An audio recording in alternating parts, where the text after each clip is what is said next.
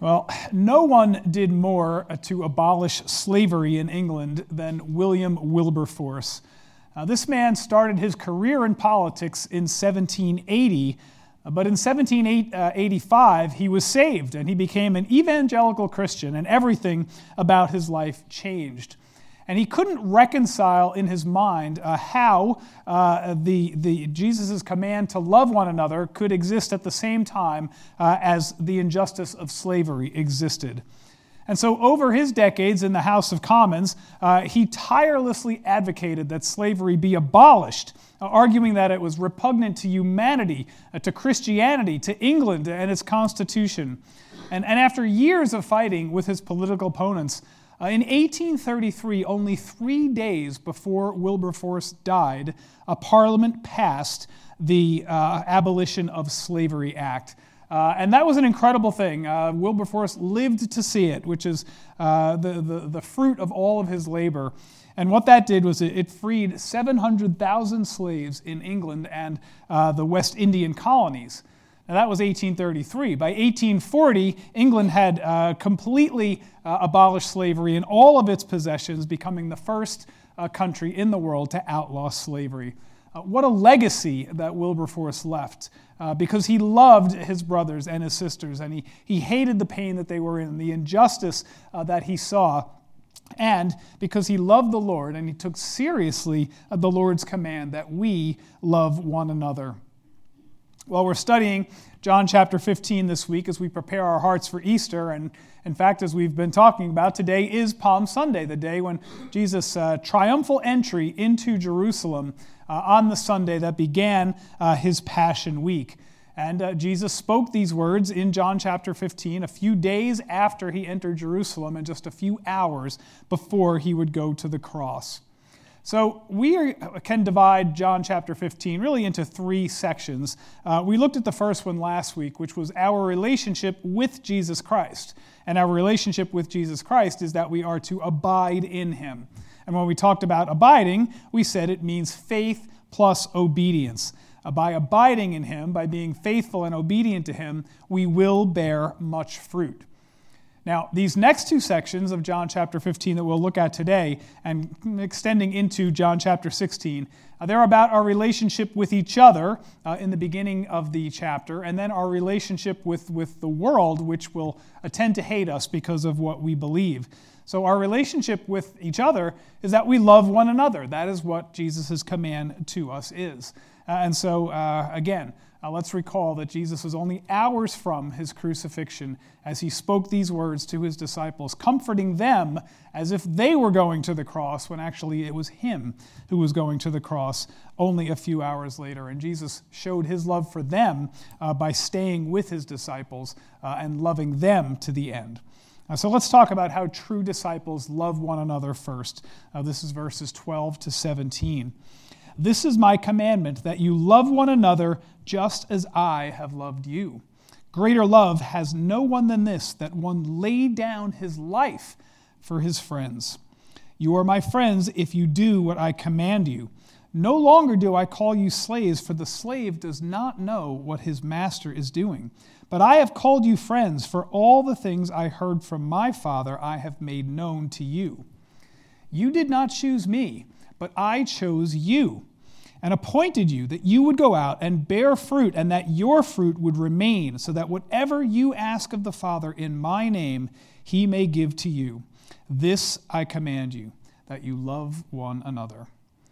Well, I count at least 4 different ways that Jesus described how we love one another in these verses. But before we list them, I just want to point out that Jesus began and ended these verses in verse 12 and 17 with this command to love one another. So obviously, the command to love one another is not optional for Christians. It's part of obedience to him. If we're going to be obedient to him, loving one another is part of that obedience. And obedience to Jesus is part of abiding in him. So we do not have an option here. We are required to love one another. Now, let's think about this list of how Jesus loved them and how we are supposed to love because of it. He says first, just as I have loved you. Could there be a higher bar? Could there be a higher bar than just as I have loved you? Jesus loved the church enough to give up his rightful place in heaven, inhabit a limited human body, and subject himself to human weakness and infirmities, hunger, thirst, weariness, and even death. He subjected himself to the whims of human sinfulness, the power hungriness of the scribes and Pharisees, their misinterpretation of the scriptures, and ultimately he allowed himself to be tortured and killed by the very ones he came to save.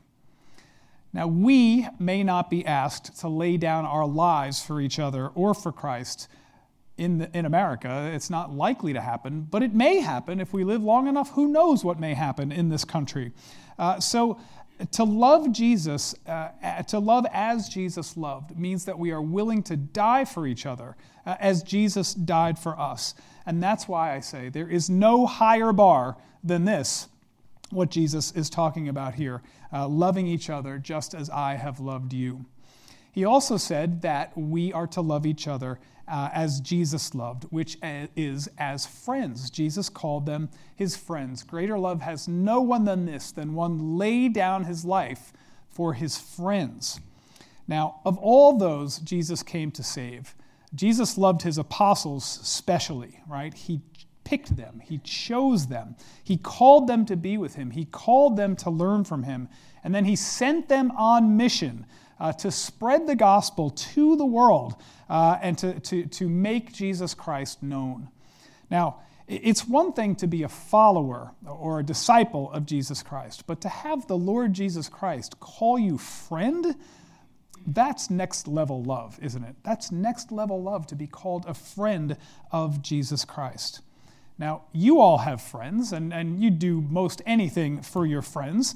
I think for us, maybe the truest test of friendship is when our friends call us and they say, hey, Bob, can you help me move on Saturday morning? Or I have a 6 a.m. flight. Could you take me to the airport?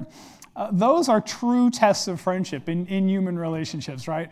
And we really, you have to be a very good friend to ask that question, because there's only few people you can ask that question of to move or to take me to the airport, and you know they'll be there for you. We only do these things for those we really love. But Jesus was a true friend to all of his apostles, telling them everything they needed to know, everything that they were going to need to know as they were going to be without him soon. So he was comforting them in his hour of crisis, which became their hour of crisis. And then he went forward dying for them. That's true friendship. Now, the disciples, for their part, they did not prove to be true friends in his hour of need, did they? As soon as the heat got turned up, they all fled, just as Jesus predicted that they would. They were afraid for their own skins. But what happened to them? After they saw the resurrected Lord, then they became Jesus' friends again. Through obedience, they became true friends by serving Jesus, obeying his commands, going forth, fulfilling the Great Commission, and we are called to do the same. So we are to love just as Jesus loved them as friends. We're to love as agents of Jesus. So see this in verse 16. As agents of Jesus. Now, an agent is somebody who goes with the authority of the one who sent them. So Jesus chose the apostles. And the word for apostle, the actual word apostle, means sent one. So Jesus chose these apostles, he appointed them, and he sent them to go and bear fruit. And these apostles, well, they loved Jesus by obeying Jesus. They loved one another by obeying Jesus, understanding the mission, and going to the nations. Now, you and I are Jesus' agents too. If we're going to obey the Great Commission, we go with his authority. Jesus said, all authority has been given to me. Now you go and make disciples of all nations. So we go with Jesus' authority as well. And we have to live on mission. That means that in our homes and in our work and at the gym and at the supermarket and in our neighborhoods or wherever we happen to find ourselves, we are there to represent Jesus. Now, that doesn't mean that people will necessarily listen to us, right? Jesus, in fact, promised that most times they won't. but we carry a sacred message. We carry the message of the gospel of Jesus Christ, and we share it with others, praying that the Holy Spirit will use our words to stir something in their hearts and lead the lost to salvation. So we love as agents of Jesus, and we love by bearing fruit and praying for his will to be done. We talked last week about what bearing fruit means. As we abide in him, he produces fruit in us, right? We talked about the fruit of the Spirit: love, joy, peace, patience, kindness, goodness, faithfulness, gentleness, and self-control. This is all Jesus working in us for our sanctification. And then that love and this fruit of the Spirit that he produces in us, that overflows out of us. It spills onto others so that they may also bear or reap the abundance of the fruit that is being produced in us by Jesus and his Holy Spirit. And so we continually pray. Whatever you ask of the Father in my name, if we're asking for this fruit, to bear this fruit, well, God will answer that prayer. And we do his will by continually trying to pray that the Holy Spirit's will be done and that God's kingdom will come. And that works out itself in action. They will know we are Christians by our love. And so we are to love one another. Now, just because we love one another doesn't mean that we are going to receive that reciprocal response in kind from the world, right? This next section of chapter 15 of John talks about how we will actually be opposed from the world. So true disciples should expect opposition from the world. We'll start with verses 18 to 21. If the world hates you, you know that it hated me before it hated you. If you were of the world would love its own, but because you are not of the world, but I chose you out of the world, because of this, the world hates you. Remember the word that I said to you, a slave is not greater than his master. If they persecuted me, they will also persecute you. If they kept my word, they will keep yours also. But all these things they will do to you for my name's sake, because they do not know the one who sent me. They do not know the one who sent me. Well, the world will hate us because it hated Jesus. Jesus often used the term the world in the Gospel of John to refer to the world's value system that is under Satan's control and opposes everything that God cares about. And when John says the world, or when Jesus says the world in John, it doesn't mean everyone in the world. It means this section of the world that opposes God. It's basically a synonym for the unbelieving world. So when Jesus lived on the earth and walked the earth, he won many believers, but he also had a great majority who refused to believe in him, who refused to follow him, and who greatly opposed him. They hated him because he called out their sin and he challenged their laws and their traditions. And Jesus said, look, there are two kinds of people in the world, those who belong to the world system, who are under Satan's control, and those Jesus has chosen and appointed and called out of the world system. So if you are among those Jesus has chosen, you can rest assured that you will not have harmony and peace with the world when you proclaim that you belong to Jesus. Because we call ourselves Christians, we have targets on our back. If they hated Jesus, they will hate us too. If they hate the king, they will hate the king's messengers, because they do not know God or Jesus who he sent. So Jesus tells the apostles all of this good news, which is not good news, but it's to prepare them. So when they suffered these things later on, they would know. Jesus already warned us about these things. We should not be surprised when it happens.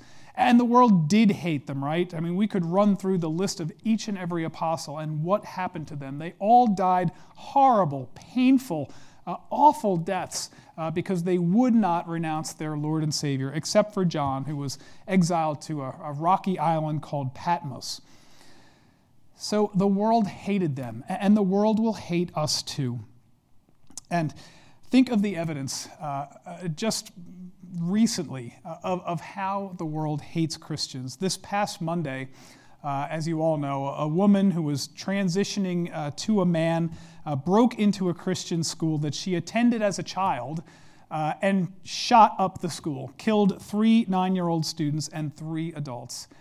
Now, this is shocking, and this is demonic, and this is tragic. And do you know what the headline on Reuters News was? Reuters News put this as their headline.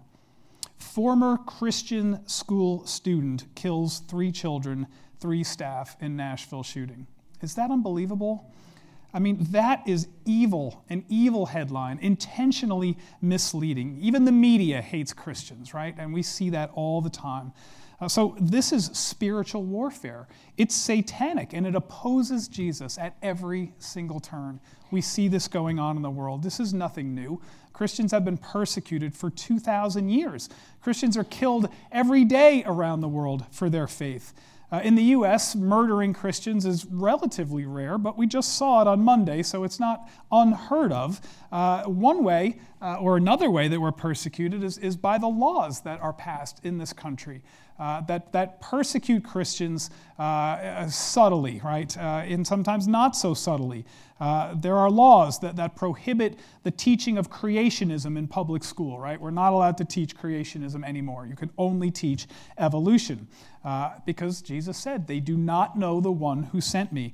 They don't know God. So they pass laws that prohibit teachers from saying God created, or they might risk losing their jobs if they say that.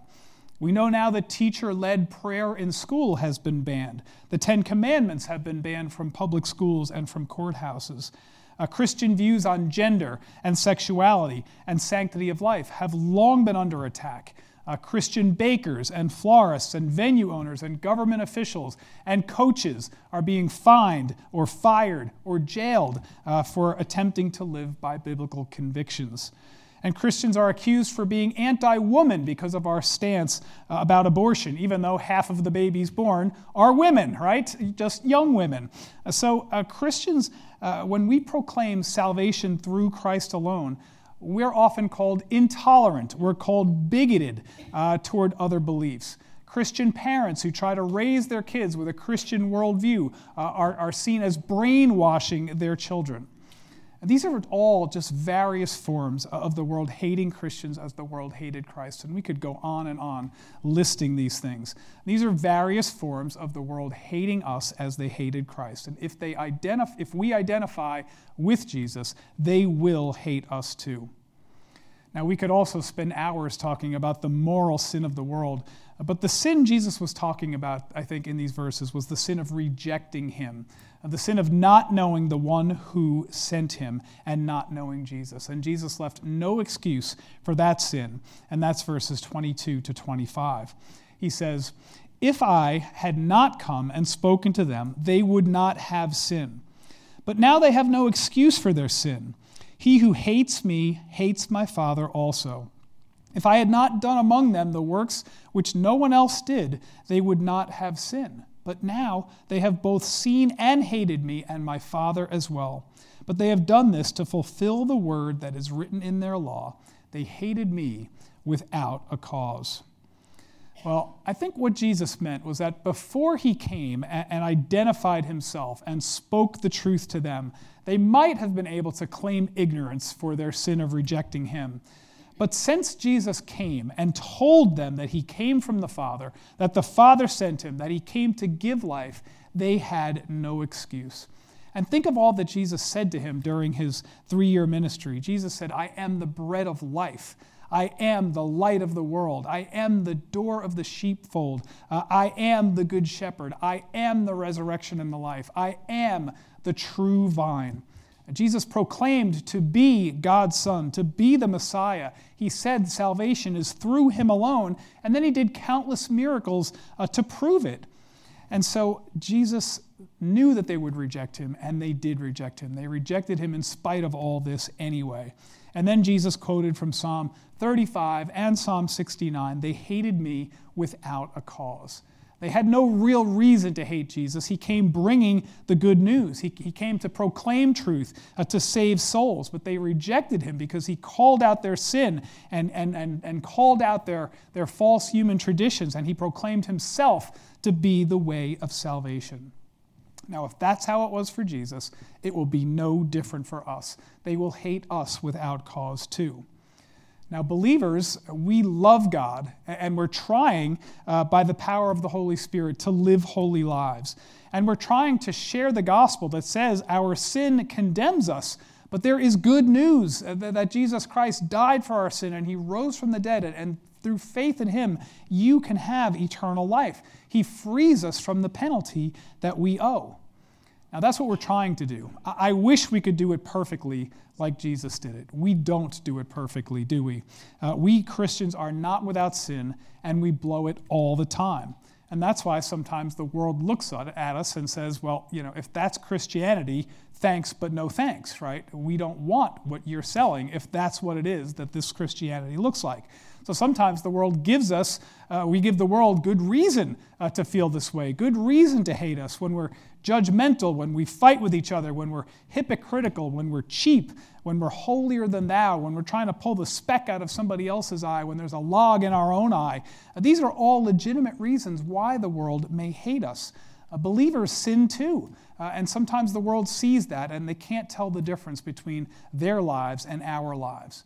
Well, the difference ought to be when we sin as believers, we ought to be broken by that sin. We ought to lament that sin. We ought to immediately want to repent of it and ask for forgiveness. That's what they should see in us. Now, unbelievers don't have the Holy Spirit, so they don't have that same remorse when they sin. And Jesus said in the first chapter of John that they love darkness more than they love light. And that means they love their sin more than they love the truth of Jesus. And so they invent their own truth. They live by their own moral code. And they hate us when we won't celebrate their immorality or join in with it. But they should not hate us for what we're trying to do. We're trying to spread the good news. We're trying to show them that Jesus is the only way to heaven. And unbelievers, they hate our evangelism because either they don't care about God at all, or they think they can earn their way into heaven by the works that they do. And they say to us, your Christianity, it's so arrogant to think that you're the only way and that all other religions are invalid. That's such an arrogant thing to say. It's so exclusive, it's so intolerant to say that other religions are invalid. Well, that's what they say to us. And when unbelievers say to us, are you trying to say to me that if I don't believe in Jesus, that I'm going to hell? If they say that to you, your answer should be, look, I'm not saying it. Jesus said it. You got a problem with that? You go talk to the messenger. Jesus said it. We're only repeating what Jesus said. So when we say Jesus died on the cross for their sin and for ours, we're telling them good news. The only way to heaven is by faith in him. So this is good news. It's not bad news. We're not attacking them. We're trying to help them, telling them the only way they can be saved. But they will often reject us anyway. Now, in light of that encouraging news, how is it that we can go on? How can we go on knowing that it's very rare that the world will accept what we have to say and that people will receive the message of Christ? Well, the only hope we have of being witnesses for Christ, both living our lives properly and then evangelizing well and that praying that the Holy Spirit will do a good work in them, is the presence of the Holy Spirit in our lives. And that's why Jesus taught the apostles to abide in him. All right, that's the theme throughout this chapter. He started verses 1 through 11 talking about abiding. We don't see the word as much anymore throughout John chapter 15, the second part. But the theme of it, the foundation that is established, is abide in me. And that means abide in Jesus, abide in the Holy Spirit. And if we do that, that's a daily commitment, a daily decision to follow hard after Jesus, to stay in his word, to remain in prayer. And if we do that, we'll bear much fruit. We will bear fruit. And that's why Jesus encouraged them with verses 26 and 27. We see that the Holy Spirit empowers a true disciple's love. When the Holy Spirit comes, whom I will send to you from the Father, that is, the Spirit of truth who proceeds from the Father, he will testify about me, and you will testify also, because you have been with me from the beginning. So Jesus' great promise to his disciples throughout this upper room discourse, beginning in John chapter 14, is this promise that the Holy Spirit will come, that I will send another helper, the Spirit of truth. And through the Holy Spirit, we can understand the truth about Jesus. He helps us understand the Bible. He applies it to our lives. He gives us the words to say when we need them. And this is such good news because we know how hard it is to love those, even those we love, we have a hard time loving them well. How do we go about loving the world who is inclined to hate us? Well, only by the power of the Holy Spirit can we do this. He empowers our love, even for those that are not that easy to love. So we're called to testify. We're called to testify about the love and grace of Jesus Christ, whether they want us to or not.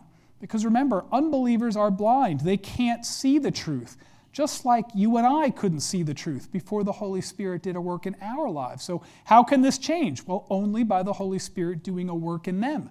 And how does this happen? It happens because somebody went and spoke the word to them, and the Holy Spirit did a work in their hearts. And that's why it's our job to spread the gospel and allow the Holy Spirit to make God known, to make Jesus known through our testimony.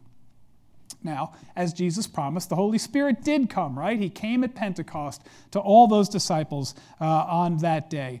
And through him, the apostles testified about the death and resurrection of Jesus Christ. And because they testified, now here we are 2,000 years testifying ourselves. They testified about Jesus' life and death and resurrection. And in the face of great hostility, they still continued to rely on the power of the Holy Spirit to give them both knowledge and courage. It takes both, doesn't it? You have to know something about Jesus Christ. You have to know about the power of his salvation. You have to know about his life and his death and resurrection. And then you have to have the courage to speak. And the Holy Spirit gives both.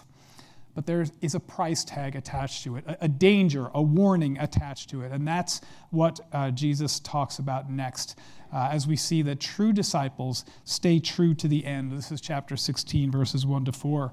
These things I have spoken to you so that you may be kept from stumbling. They will make you outcasts from the synagogue, but an hour is coming for everyone who kills you to think that he is offering service to God.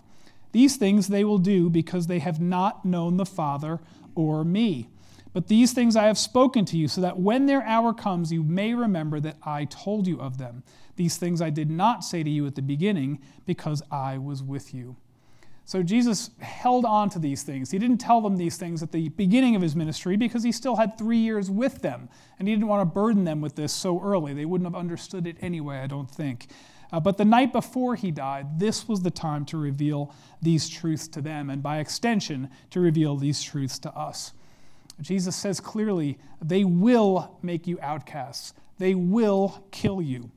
So he's not warning them to say, beware, they're going to kill you. Death is a promise. That is coming. The warning is about stumbling. Isn't that something? The warning is not about their death. The warning is about stumbling, falling away. So that is a fate that is much worse than death. They can only kill us once. We live forever if we don't stumble. The Greek word for stumbling is this word scandalon, where we get our word scandal from. It can mean a trap or to apostasy or something that causes offense. Jesus was called a rock of stumbling and a stone of offense. That's the word scandalon. In your Bibles, it may be variously translated so that you may not stumble, so that you may not be offended, so that you may not fall away. So this is the warning. Now here's the issue. We know that Christians have been killed and will be killed. But how can a true Christian stumble or fall away? How can that happen? Now, remember, Jesus was talking to the 11 apostles. Judas had already left the room. These are believers. All 11 of them are believers. So what do we say about this? Well, I would say two things about this. We know from many other passages that a true believer can never lose their salvation, right? Our salvation is secure. Just a couple of paraphrases. John 10:29, no one can snatch them from my hand. Romans 8:39, nothing can separate us from the love of Christ. So our eternal fate, our eternal destiny is secure. Rest in the knowledge that true believers can never lose their salvation. But what do we do with this particular passage? What about this warning? We have passages like the one we just read and like Matthew 24:13. He who perseveres to the end will be saved. So the first thing, we can't lose our salvation. But the second thing is that the warning to not stumble is real. It's a real warning that we as believers need to be concerned about. We prove our faith by persevering to the end. Judas appeared to be a true disciple to all who were around him, right? All 11 were convinced that he was a real apostle, and yet he fell away. He betrayed Jesus. He didn't stay till the end. Charles Templeton, friend and mentor to Billy Graham, preached the gospel for decades, and then he fell away. He seemed like a real disciple, but then he abandoned the faith. And there are countless examples of that. So God will keep every true believer. We can never lose salvation once we have it. Once saved, always saved. But persevering proves that we are saved. If we don't persevere, we never were true believers. 1 John 2:19 says, they went out from us, but they were not really of us. For if they had been of us, they would have remained with us. So we have to heed Jesus' warning. Like I said, this was given to believers, and so it applies to us as well. We have to heed the warning. When the world hates us, mocks us, scorns us, ridicules us, or even kills us, we may be tempted to fall away. We may say, I value my life here on earth, more than I value what Jesus promises. Well, that is a dangerous trade to make. That is what Jesus is warning them about here. Don't make that trade. We must persevere. We must remember that Jesus promised us the world would hate us, and remember the source of the persecution. The world does not know Christ, but we do. And so we continue to abide in him, to love one another, to submit to the power and the leading of the Holy Spirit, and to stand firm in our faith. Now let's just close with a few applications. And the first one is this, simply the title of the message, to love one another. The word for love is agape. Agape means that we love no matter the circumstances. It's sacrificial love. Sometimes it means proving our love by action and not only with the words we say. Jesus told his disciples that he loved them, and then he went to the cross to prove that he loved them. So what might sacrificial love look like for us? Well, I could give a million examples of what sacrificial love might look like. But what every single one of them would have in common is that we're putting others before ourselves. We are subjugating ourselves to the needs of others and to love them the way they need to be loved, the way they want to be loved. And that takes time. It takes effort. It takes resources. It takes money. It takes energy. It takes all kinds of things that we may not feel like giving in the moment. But that's the kind of love that we're talking about. Wilberforce gave every ounce of energy he had to abolish that slave trade in the name of Jesus. And look what he did. That obviously influenced the hearts of so many in Parliament that over a period of years, he eventually convinced them that he was right. And what a difference it makes when the world sees Christians acting like we're supposed to act, loving as Jesus said we ought to love. And so even if the world does not know Christ, we do, and we can love those who hate us. Jesus said the world would hate us, and yet our response to the world is to love them anyway. That's what Jesus did. From the cross, he said, Father, forgive them, for they know not what they do. That is love. And at the same time, we need to expect hate. We should not be surprised. We should not put our heads in the sand and think, everybody is going to love us because we're sharing such good news. That's not going to happen. Spiritual warfare is real. Satan does not want us to proclaim the name of Jesus Christ. And so he has his people here on earth who are appointed by him, who are going to try to do us harm every way they possibly can. And Jesus promised us that the world will hate us because they hated him and did not know the one who sent him. So if the world hates us, then it hates us because we're being like Jesus. And that's a good thing. We should be thankful that we are representing Jesus well, because if we are not hated by the world, well, then we're probably not doing enough. We're probably not looking enough like Jesus for the world to even take notice of us. So let's be sure the world is taking notice of us for the good we're doing, for the word that we're speaking. And don't be surprised when persecution increases. Expect it and be prepared to respond in love anyway. And finally, never surrender faith. You know, the worst thing anyone can do to us is kill us. And if they kill us, we go immediately to be in the presence of the Lord. So walking away from Jesus means that we never were believers. And that means eternal separation from God forever. So take courage. Persevere to the end. As we begin this Passion Week, the week of Jesus' suffering, remember what Jesus did for us. He loved us to the end. So let's love one another as Jesus loved us to the end. Let's pray. Lord God, this passage is so convicting in so many ways because, Lord, we are called to love one another, and we often don't do it well. And, Lord, we often do give the world a cause to look at us and say, if that's Christianity, I don't want any part of that, Lord. Lord, we just pray that the Holy Spirit would come into our hearts, refresh us, renew us, refill us. Lord, that he would inspire us to go out and live even more fruitful lives than we have, Lord, that we would love you so much and speak of your goodness and what you've done for us so much that the world can't help but notice, Lord. And if they persecute us, Lord, they persecute us. But, Lord, let us continue to love in the face of persecution. And let us heed this warning well, not to fall away, Lord. Please, we ask, Lord, that you protect us from the evil one. As the Lord's Prayer says, Lord, we know that we will face trials in this world, but Lord, help us to persevere. We pray in Jesus' precious name. Amen.